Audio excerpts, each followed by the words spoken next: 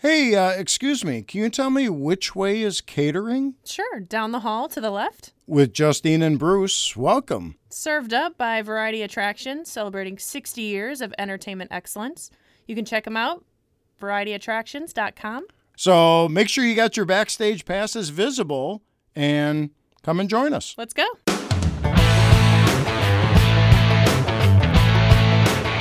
The best mullet I have ever seen is on Blake Shelton. And he said that mullet was a Kentucky waterfall.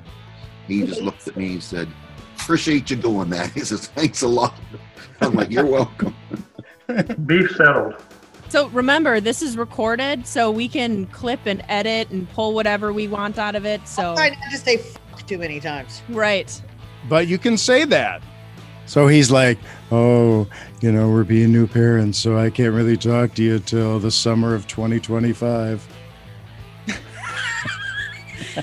We're the only one who's ever had a baby before, so... And I get a text to come to the production office ASAP. You get back there, and Billy Currington's on at 8 o'clock. Jody's on at 6. It's about 20 after 6. And I get back there, and his tour manager said, he's sick.